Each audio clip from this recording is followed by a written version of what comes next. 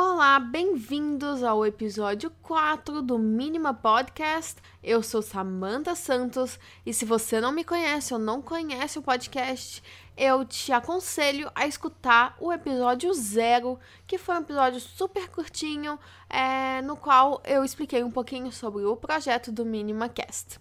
Nesse episódio, eu convidei a Ellen Fernandes, uma conhecida minha aqui de Dublin, professora de inglês. Tem um canal de YouTube com o próprio nome, Ellen Fernandes, que é um canal ótimo. Ela dá várias dicas de inglês. Ela também faz conteúdo no Facebook e no Instagram, que assim, eu acho que vale a pena todo mundo ir lá olhar.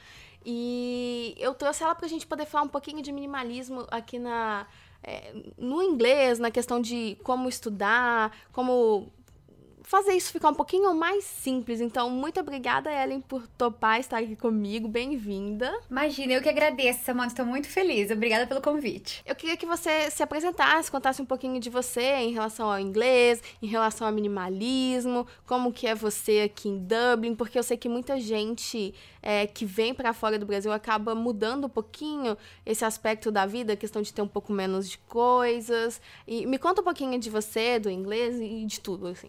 Tá, vamos lá. Eu acredito que quando a gente mora fora, você tem que aprender meio que viver com uma ou duas malas, né? Não sei se você se sente assim.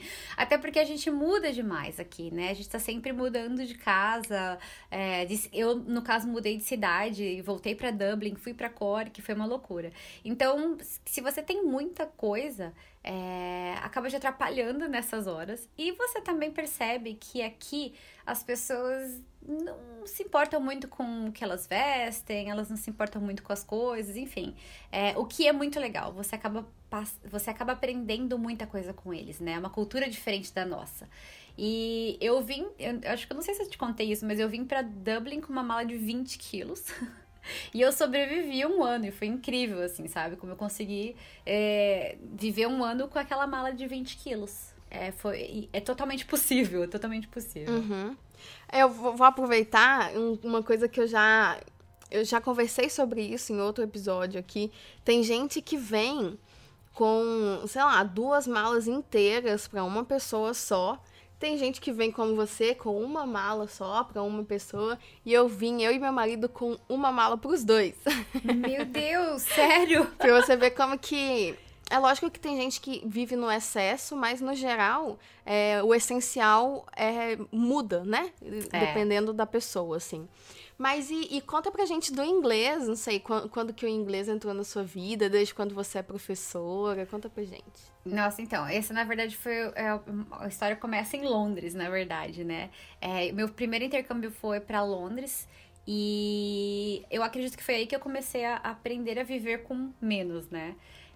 Eu fui pra Londres, eu era bem jovem, aí eu comecei a estudar. Na verdade, meu sonho era trabalhar em grandes empresas, enfim, voltar pro Brasil, né? E aí, é claro que as coisas mudam, né? Principalmente quando a gente é mais novo, a gente não tem tanta maturidade, a gente ainda não conhece tantas coisas, tantas experiências, né? E aí, ao longo do tempo, eu descobri que o que eu gostava mesmo de fazer era ensinar outras pessoas. E aí, eu comecei a investir nisso, eu comecei a estudar lá para ser professora de inglês. Voltei pro Brasil, passei um tempo no Brasil para poder pegar visto novamente. Voltei para Londres, continuei os estudos e depois de quase 7 anos, né, que eu fiquei fora, eu voltei pro Brasil de novo. E realmente é um choque de cultura, né? Você morar fora durante 7 anos da sua vida e aí você volta pro Brasil, por exemplo. O que é muito interessante aqui, eu não sei se você já falou sobre isso, a gente aqui não usa cartão de crédito, por exemplo. A gente não parcela no cartão de crédito, até porque eu nem sei se é possível. Talvez em muitos lugares não existe, eles não nos dão essa opção, né? E você vive de boa, tipo assim, é incrível. E quando você volta também pro Brasil, por isso que eu falo que o meio que você vive te influencia muito também, né, Samantha? Por exemplo, quando eu voltei pro Brasil, alguns anos depois, estava lá eu já usando cartão de crédito. Eu comprei móveis, eu não tinha muito, porque eu acho que eu mantive essa coisa de minimalista, né? Mas você acaba comprando um monte de roupa, um monte de sapato, porque você precisa ir para uma empresa, você precisa para uma reunião, e aí você tem que estar bem vestido, e você... Eu acredito que a cultura também te incentiva isso, né? E você acaba acreditando que você precisa de mais coisas para que você seja feliz, né? E o que não é real. E olha, tava falando de inglês e enfim, né? Mas aqui no Brasil eu dava aula para empresários, empresas, grandes empresas também. Então você acaba vivendo em um outro ritmo, vivendo em um outro mundo também, né? Então, tudo afeta, né? É muito interessante você parar pra pensar nisso, refletir, né? Nossa, com certeza. E aproveitando que você falou da questão do meio, né? De onde você tá, tem alguma diferença entre dar aula de inglês no Brasil e aqui? Muda alguma coisa em questões de material? Eu não sei, tem diferença nisso, não? Olha, na verdade tem diferença sim, Samantha. No Brasil eu dava aula em empresas e dava aula em escola também. Aqui eu dei aula numa escola durante quase 2 anos. E agora, na verdade, eu estou dando aula mais por Skype e online mesmo, né? Mas, realmente, aqui também a cultura e dependendo de que base você tem de língua, por exemplo, se você é um falante de língua espanhola, italiano, francês, você também tem algumas coisas culturais, né? Você também tem algum maneirismos, que eu talvez possa dizer, diferentes e que a gente tem que tratar diferente também, né? Então, realmente, quando mistura uma sala com brasileiros e não brasileiros, a sua didática, a sua postura, a metodologia, ela precisa encaixar para que sirva para todo mundo, sabe? Então, é meio que você precisa dançar com uma música ali dentro, sabe? Agora, no Brasil, geralmente a gente dá aula para brasileiros, né? Então, brasileiros, por exemplo, eu me especializei em inglês como segunda língua para brasileiros. Então, por exemplo, eu já consigo perceber onde que meu aluno vai ter dificuldade, eu já sei os erros que ele vai ter, então eu antecipo, né? Então é muito mais fácil. Agora, por exemplo, tem erros de falantes da língua espanhola que eles não vão ter e o brasileiro vai ter. Então você tem que sempre fazer uma marcação para que, né, tipo, highlights ali, para que o brasileiro ele entenda que vai ser assim e meio que para revisar pro falante da língua espanhola. Mas aí você tem que trabalhar na pronúncia daquele falante da língua espanhola, que ele vai ter vários pontos, né, que ele vai ter problema para pronunciar. Então, assim, é muito legal. Culturalmente é muito bacana, eu confesso que é uma experiência incrível, eu fiquei muito feliz de participar de tudo isso, mas realmente você precisa de mais coisas talvez, eu acredito, né, você misturando todo mundo, você precisa ser muito mais alerta, você precisa realmente estudar muito mais para você saber onde que cada um precisa de mais apoio, onde que os erros comuns acontecem, então eu acredito que eu tive que me preparar muito mais para misturar todo mundo numa sala, sabe? Eu acredito isso, que isso tenha feito toda a diferença. Eu sei que cada um estuda de um jeito, tem coisas que funcionam pra mim, que não vai funcionar pra outras pessoas, e por aí vai. Eu sempre fui aquela estudante, assim, que na verdade não faz nada. Às vezes eu escrevia coisas no caderno, mas às vezes nem isso, sabe? E tem aquele pessoal também que sai fazendo anotação por tudo quanto é lado, que tem... Como que chama aquele papelzinho que gruda? Post-it, né? Post-it. Tem gente que coloca isso em tudo quanto é canto pra tentar aprender. E eu entendo que cada um funciona de um jeito, né? Mas, assim, às vezes eu acho que tem gente que exagera demais e talvez fique um pouco perdido. Você pode falar um pouquinho sobre isso? Olha, eu concordo com você muitíssimo, assim. Eu sempre falo sobre isso no meu canal, principalmente nas lives. Inclusive, eu falei muito sobre isso no meu Instagram essa semana, que eu sempre falo a frase que eu gosto muito, que menos é mais. No estudo também funciona. Por quê? Eu acredito que a tecnologia hoje, ela nos ajuda muito, mas ela também atrapalha. Tipo, vamos colocar assim, antigamente a gente não tinha tanto acesso a tanta informação e a gente não ficava procurando coisas, perdendo um tempão. A gente fazia o que tinha, basicamente é isso. Então, eu acredito que a gente ganhava muito tempo. As pessoas falam, ai, mas o seu inglês é super bom e você aprendeu super rápido. Mas na época que eu aprendi, por exemplo, não tinha YouTube. Tava começando, não era uma coisa ainda que, sabe... fazia tanta diferença, né? Eu não corria no YouTube pra ver todas as aulas de todos os canais que tinham no YouTube. Eu não baixava todos os e-books e exercícios que eu encontrava pela frente porque não tinham também. Então, eu me virava com o que eu podia. E eu percebo que, por exemplo, professores também de inglês que têm a mesma idade que eu, ou estão na mesma faixa etária ali, ou pessoas que aprenderam na mesma época que eu aprendi, eu percebo que o inglês deles é muito mais puro, eles aprenderam mais rápido, a história deles aconteceu mais rápida. Professores que nunca saíram do Brasil, são brasileiros, moraram no Brasil, aprenderam no Brasil, e o inglês é perfeito, uma coisa de louco, eu fico assim impressionada. E aí eu fico pensando, será que a tecnologia ela tem nos ajudado a aprender um segundo idioma, ou ela tem nos prejudicado? Eu não sei, às vezes eu me questiono muito sobre isso.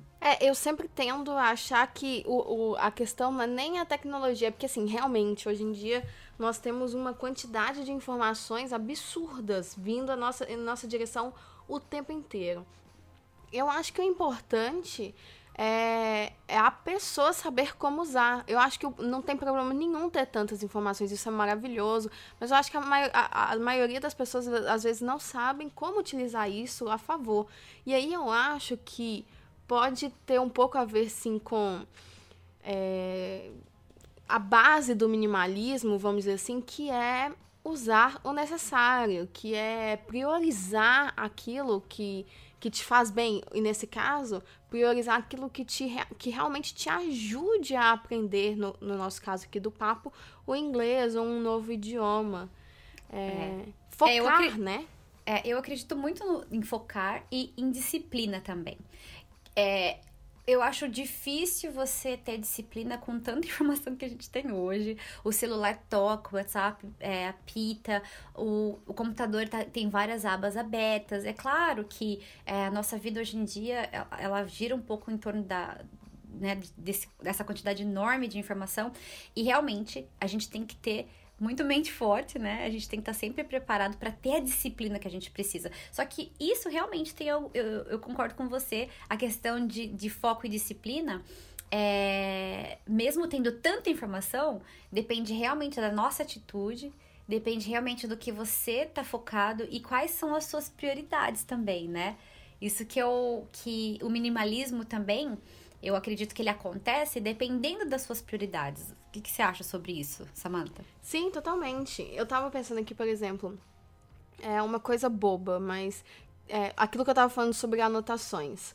Se você usa vários cadernos, e mais uma agendinha, e mais post-it, e mais qualquer coisa que, sei lá, escreve parte da matéria em português não, no caderno, escreve parte em blocos de notas, mas na verdade no celular.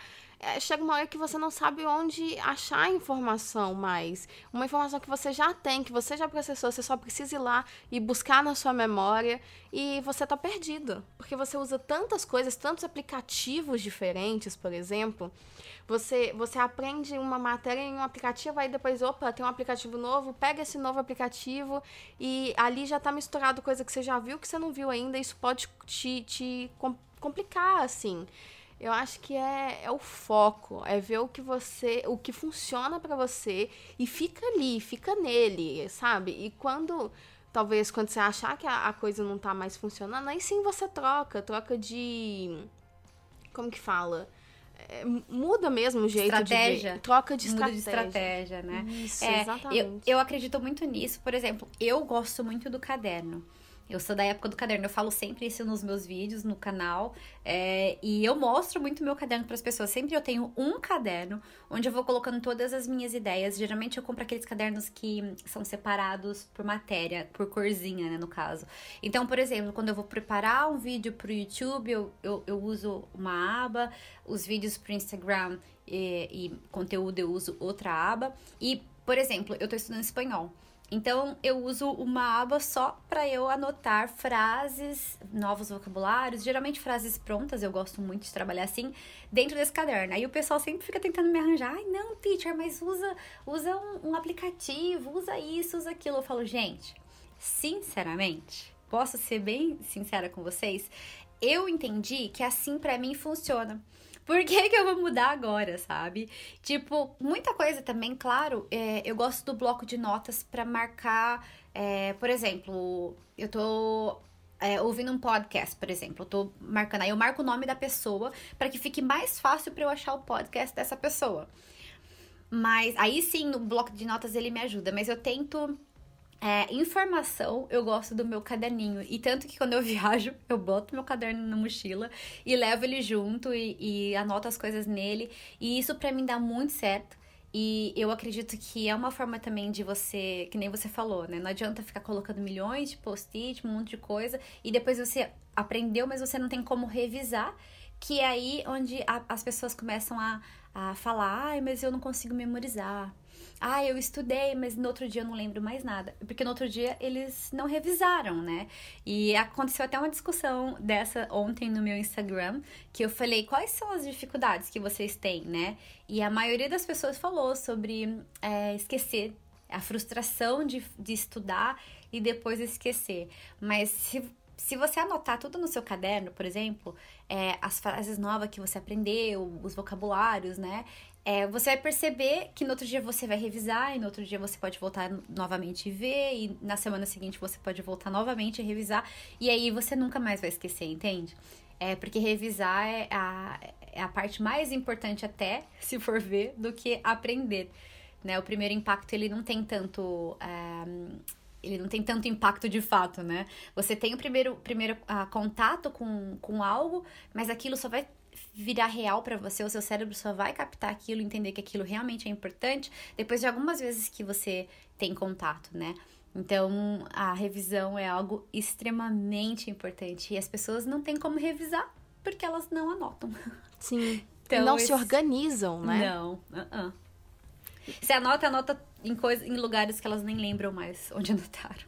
Pois é, e a organização, se a gente... Porque, assim, a minha ideia aqui com o podcast é trazer um pouco de minimalismo em vários aspectos da vida. E aí eu acabo sempre trazendo o mais conhecido, que inclusive tem uma série sobre isso, né? Que é o minimalismo de roupas mesmo, de itens dentro de casa. Então pensa, a gente entende que o minimalismo, ele te ajuda porque você passa a ter uma vida mais simples, somente com o essencial. E a gente começa a fazer isso como? Organizando, não é? A gente pega tudo que a gente tem, vê o que é necessário, o que não é, se livra disso, faz uma doação, vende, aí depende de cada um. E aí você tem que organizar o que sobrou dentro do seu armário, na cozinha, para que você tenha tudo ali fácil, de um jeito fácil de você ver, de um jeito fácil de ser usado, de um jeito que simplifique a sua vida, simplifique aquele momento que você está escolhendo o que vai vestir, por exemplo. E eu acho que a gente pode trazer exatamente isso pro momento de estudar. Se você se organiza, se você pega todas as suas informações e se organiza, coloca de jeito fácil, limpo, né, para a visão, assim, ó, limpo de entender o que você vai fazer ali, o seu estudo, isso vai te ajudar. Assim, é um pouco óbvio, vai ajudar. Se você tem tudo de um jeito fácil. Entendeu? Vai, obviamente, tornar a coisa mais fácil. Exato. Eu acredito nisso também, Samantha. E, tipo, pra mim, isso tem funcionado ao longo desses últimos anos. E na verdade, assim, pra ser bem sincera com você, em nenhum momento eu pensei assim, olha, eu vou ser minimalista, sabe? Ultimamente eu tenho até lido mais sobre isso, mas assim, eu acredito que eu fui aprendendo isso com sei lá, talvez a cultura, talvez morar fora, você percebe que os seus valores, eles mudam um pouco, né? Talvez com a idade também, eu não sei se talvez a gente vai ficando mais experiente, mais maduro, e a gente vai começando a entender de fato o que tem valor, o que não tem, o que é importante, o que não é, o que dá pra viver sem, o que a gente não precisa, né? E o que a gente realmente precisa. Realmente, quando eu falo realmente, é estressando essa palavra aí, né? Stressing the world, like quando você stress the word, que eu falo, né, em inglês, a gente entende que aquilo realmente é real, né? Tipo, somente o que você precisa, o que é realmente que você vai usar no dia a dia, o que é realmente algo que você não tá guardando só porque, talvez se eu precisar. Ou para guardar ali no espaço, né? Maravilhoso. Eu acho que é isso, eu acho que simplificar o sistema de estudo vai ajudar. E assim, não só no estudo de uma nova língua, eu acho que de tudo, qualquer assunto novo que você queira aprender, eu acho que você focar aí em um canal, por exemplo. Foca em um canal, aí depois você acha um outro canal que trate de outra parte do assunto e por aí vai. É lógico que, como eu disse, funciona para cada um de um jeito diferente. Então, tem gente que, de repente, realmente prefere ficar nesse jeito mais cheio de informações o tempo inteiro. Às vezes é mais fácil de absorver, mas não é o meu caso, por exemplo. E eu, como eu disse, o que funciona para mim é escutar. Então, eu presto atenção ali, eu não sou a pessoa que fica anotando, eu sou a pessoa que Você não é visual. Não, eu sou assim, eu preciso prestar atenção naquele momento e é assim que eu faço. E para inglês, por exemplo, eu aprendi muito com filmes e séries, não foi lendo livro, não livro que eu quis dizer de matéria mesmo, sabe? Livro de escola, não foi com livro de escola, foi com o dia a dia. Então, se eu percebo que é isso que está melhorando o meu inglês, é isso que eu continuo fazendo. Não adianta eu tentar uma abordagem que outra pessoa tem e me passa e fala, faz isso daí que não funciona. Por isso que eu sempre falo para as pessoas, vocês precisam, primeiro de tudo, a gente precisa se conhecer, sabe? A gente precisa saber quais são os nossos valores, a gente precisa saber o que funciona pra gente, que tipo de pessoas nós somos. Por exemplo, você não é uma pessoa visual, né? Eu, por exemplo, já sou uma pessoa totalmente visual. Eu anoto tudo, eu escrevo tudo no caderno. Eu faço um script, por exemplo, pra eu não me perder, porque eu perco o foco muito fácil. Então, eu sou uma pessoa visual. Então, talvez técnicas que usam mais a parte visual, elas me incentivam mais. E eu consigo focar mais. Talvez só ouvindo, por exemplo, não é um negócio que eu vou me perder muito rápido. Meu foco vai se perder. Então, por isso que é importante você entender quem é você, né? Como você aprende melhor, como você vive melhor, como você, de fato... No meu caso, eu imagino que eu sempre tento evoluir, tento sempre melhorar como pessoa, como profissional, enfim... melhorar com a minha família, nos meus relacionamentos. Então, eu sempre busco isso. Isso pra mim é um valor, isso pra mim é uma prioridade. Então, eu sempre tento entender qual é o meu estilo para que eu consiga também respeitar o estilo das outras pessoas e ao mesmo tempo agregar valor, né, para todo mundo, para mim e para eles. Então realmente importante. Só que eu não sabia disso ainda não, viu, Samantha? Isso é recente, são coisas que são informações e talvez aprendizados que eu tenho recente, assim, sabe? E tem me ajudado muito a ser mais feliz e talvez ter mais paz de espírito. E realmente me ajuda muito, muito entendendo tudo isso. Ai, maravilhoso. Eu acho que é bem isso mesmo. Eu acho que em todos os aspectos do minimalismo, o que vem primeiro é se conhecer. Porque é se conhecendo que você aprende o que é o essencial, o que te faz feliz, o que te faz bem. E aí você consegue se livrar, né, em todos os aspectos, daquilo que não te faz bem. Principalmente se livrar do pensamento que acho que povoa muito a mente das pessoas, né? O que as pessoas vão pensar de mim?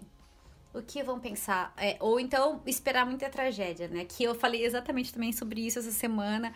É que eu comecei a refletir e eu percebi que a minha mente povoava muito. Ai, meu Deus, o que as pessoas vão pensar? Ai, eu preciso estar bem arrumada. Ai, eu não posso repetir essa roupa. Ai, toda vez eu uso muito preto, porque é fácil e... Por exemplo, eu não gosto de ficar pensando, perdendo tempo pra me vestir, né? E então, as pessoas sempre falavam, nossa, mas você só usa preto? Aí eu falava, puxa vida. Tipo assim, mas é diferente, né? É uma coisa diferente. É porque é muito mais fácil, eu não preciso ficar combinando, não precisava de manhã perder um tempão. Eu não sou muito fashion também. E não sei muito combinar as cores, e aí às vezes saía meio errado, e aí eu preferia ficar do lado salvo da coisa. E eu ia pro neutro, né? Mas mesmo assim, eu comecei a perceber que hoje, por exemplo, isso não me faz mais mal, ou isso não tira mais a minha paz do que a pessoa vai estar achando se eu só uso essa cor ou aquela. Ou se eu tô usando a mesma roupa ou outra. Hoje isso não povoa mais a minha mente. Não povoa a minha mente também, tipo, a vontade de agradar o tempo inteiro, que antes sempre tinha, né? E então eu acredito que isso foi melhorando, sabe? Eu também entendi que quem gosta de mim gosta, quem não gosta, não gosta. E é isso. E aí você vai ser muito mais feliz, porque você não fica pensando no que as pessoas vão pensar, o que vai ser, etc e tal. Eu faço parte da turma do preto também. Ou 80% das minhas camisas são pretas. Tipo assim, eu tenho 5 camisas pretas e 2 ou 3 coloridas. Exato. Eu tenho um casaco roxo, né? Sei lá como é que fala, vermelho escuro. E o resto são todos preto. E tipo assim, pra que tantos casacos pretos? Na verdade, tem um que é mais pro verão, um que é mais pro inverno, né? E um que é bem quentão pra neve.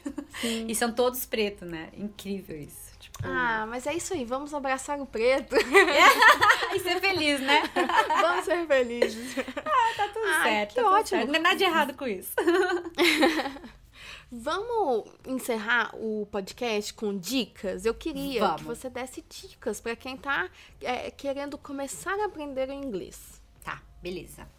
Primeira dica que eu poderia dizer é seguir uma linha de pensamento. Eu sempre falo isso. Primeiro de tudo, né, você tem que ter um plano de ação. Por exemplo, quanto tempo você quer... Uma meta, né, vamos colocar assim. Em quanto tempo você quer melhorar seu inglês? Tipo, nesse próximo ano, até janeiro, até fevereiro do ano que vem, eu quero estar no nível avançado de inglês, por exemplo. Parece bobeira, mas assim, tudo que a gente quer muito, que a gente foca, o nosso cérebro e o universo trabalham para nos ajudar a chegar a isso, né? Então, você precisa ter uma meta. E aí, você começa a traçar o plano de ação. Tá, o que eu vou fazer para que eu consiga chegar nessa meta? Então, eu sempre falo, tá, escolha algo que dá resultado. Por exemplo, uma coisa que dá certo para todo mundo é a leitura, tipo, e-books com áudio, por exemplo. Isso é uma coisa que dá muito certo. Tem várias metodologias que são livros com histórias em inglês e tem o áudio também.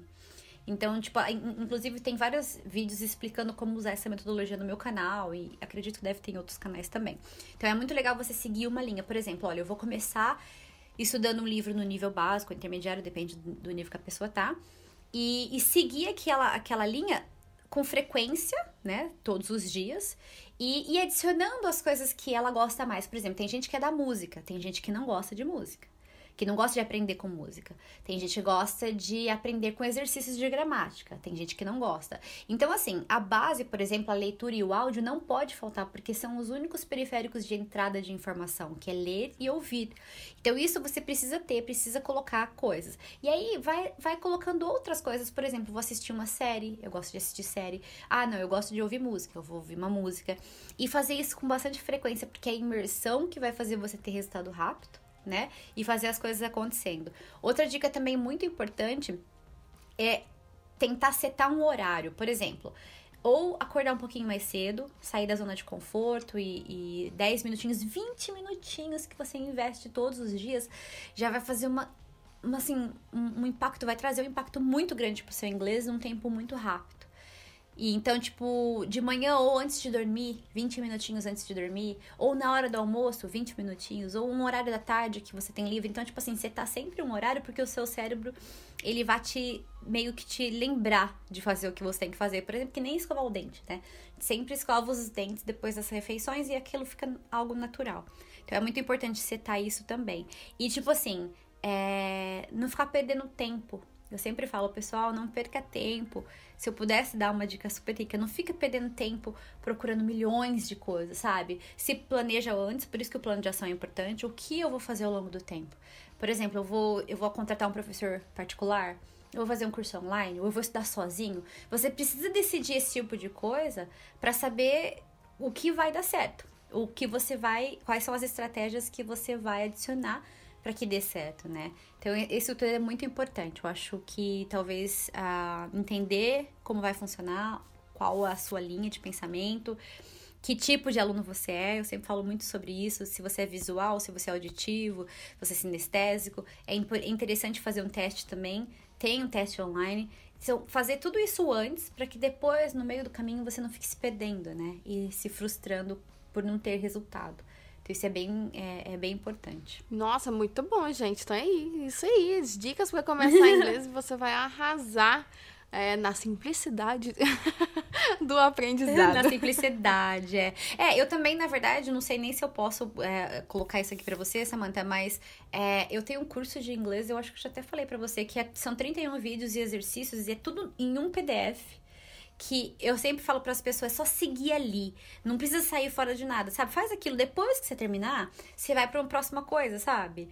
E às vezes as pessoas falam assim, então eu não terminei ainda aquele curso seu grátis de Vancouver, porque eu comecei a ler um livro, daí eu tirei o foco, daí eu falo, gente, não, comece e termina, porque você já vai começar os próximos 30 dias, você vai treinar o seu cérebro a abrir um ciclo e fechar aquele ciclo. E aí você vai ter resultado, aí você vai se sentir mais motivado. Então isso é muito legal. Faz toda a diferença. Aproveita e chama o pessoal, então, para suas redes, pro seu canal. Fala um pouquinho pra eles o que eles vão aprender lá. Bom, pessoal, eu vou deixar então, é só me seguir no Instagram, Ellen Fernandes. No YouTube também é Ellen Fernandes. Geralmente são as duas redes que eu tô mais ativa.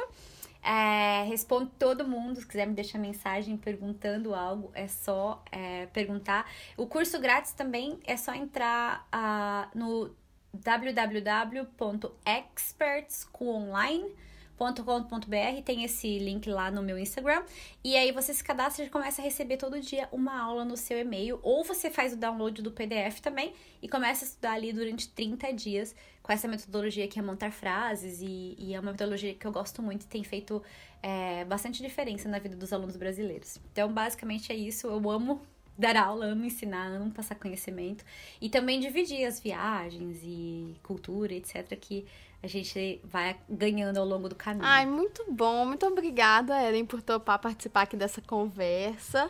É rapidinho, mas eu acho que pode ajudar muita gente, né, que escutar. Com certeza, sim. Nossa, eu que fico muito feliz, Samantha, de você estar falando sobre esse assunto. Eu gosto muito desse assunto. Eu realmente nunca, eu não acabei não indo profundamente no minimalismo no estudo, mas eu achei muito legal essa porta que você abriu aí, porque é algo que eu quero falar mais, é algo que eu quero ensinar mais, é algo que eu quero trazer as pessoas para esse mundo, né, de resultado, porque eu falo que quando menos é mais, né, em várias situações menos é mais, e então eu acredito que uma vez que a gente entenda isso, a gente vai ter mais resultado e a gente vai ser mais feliz, isso é muito importante. Eu acredito que o que você está fazendo aqui é muito legal. Parabéns pela a sua atitude, né? Obrigada. E eu fico muito feliz de estar participando também. Muito, muito obrigada. Muito obrigada a você, eu tô muito feliz. E semana que vem, na quinta-feira, mais uma vez, teremos um novo podcast com mais um convidado para falar mais um pouquinho sobre o minimalismo e as pessoas contarem, né, a visão sobre isso. E é isso, a gente se vê no próximo episódio. Um grande beijo e até lá. See you, bye!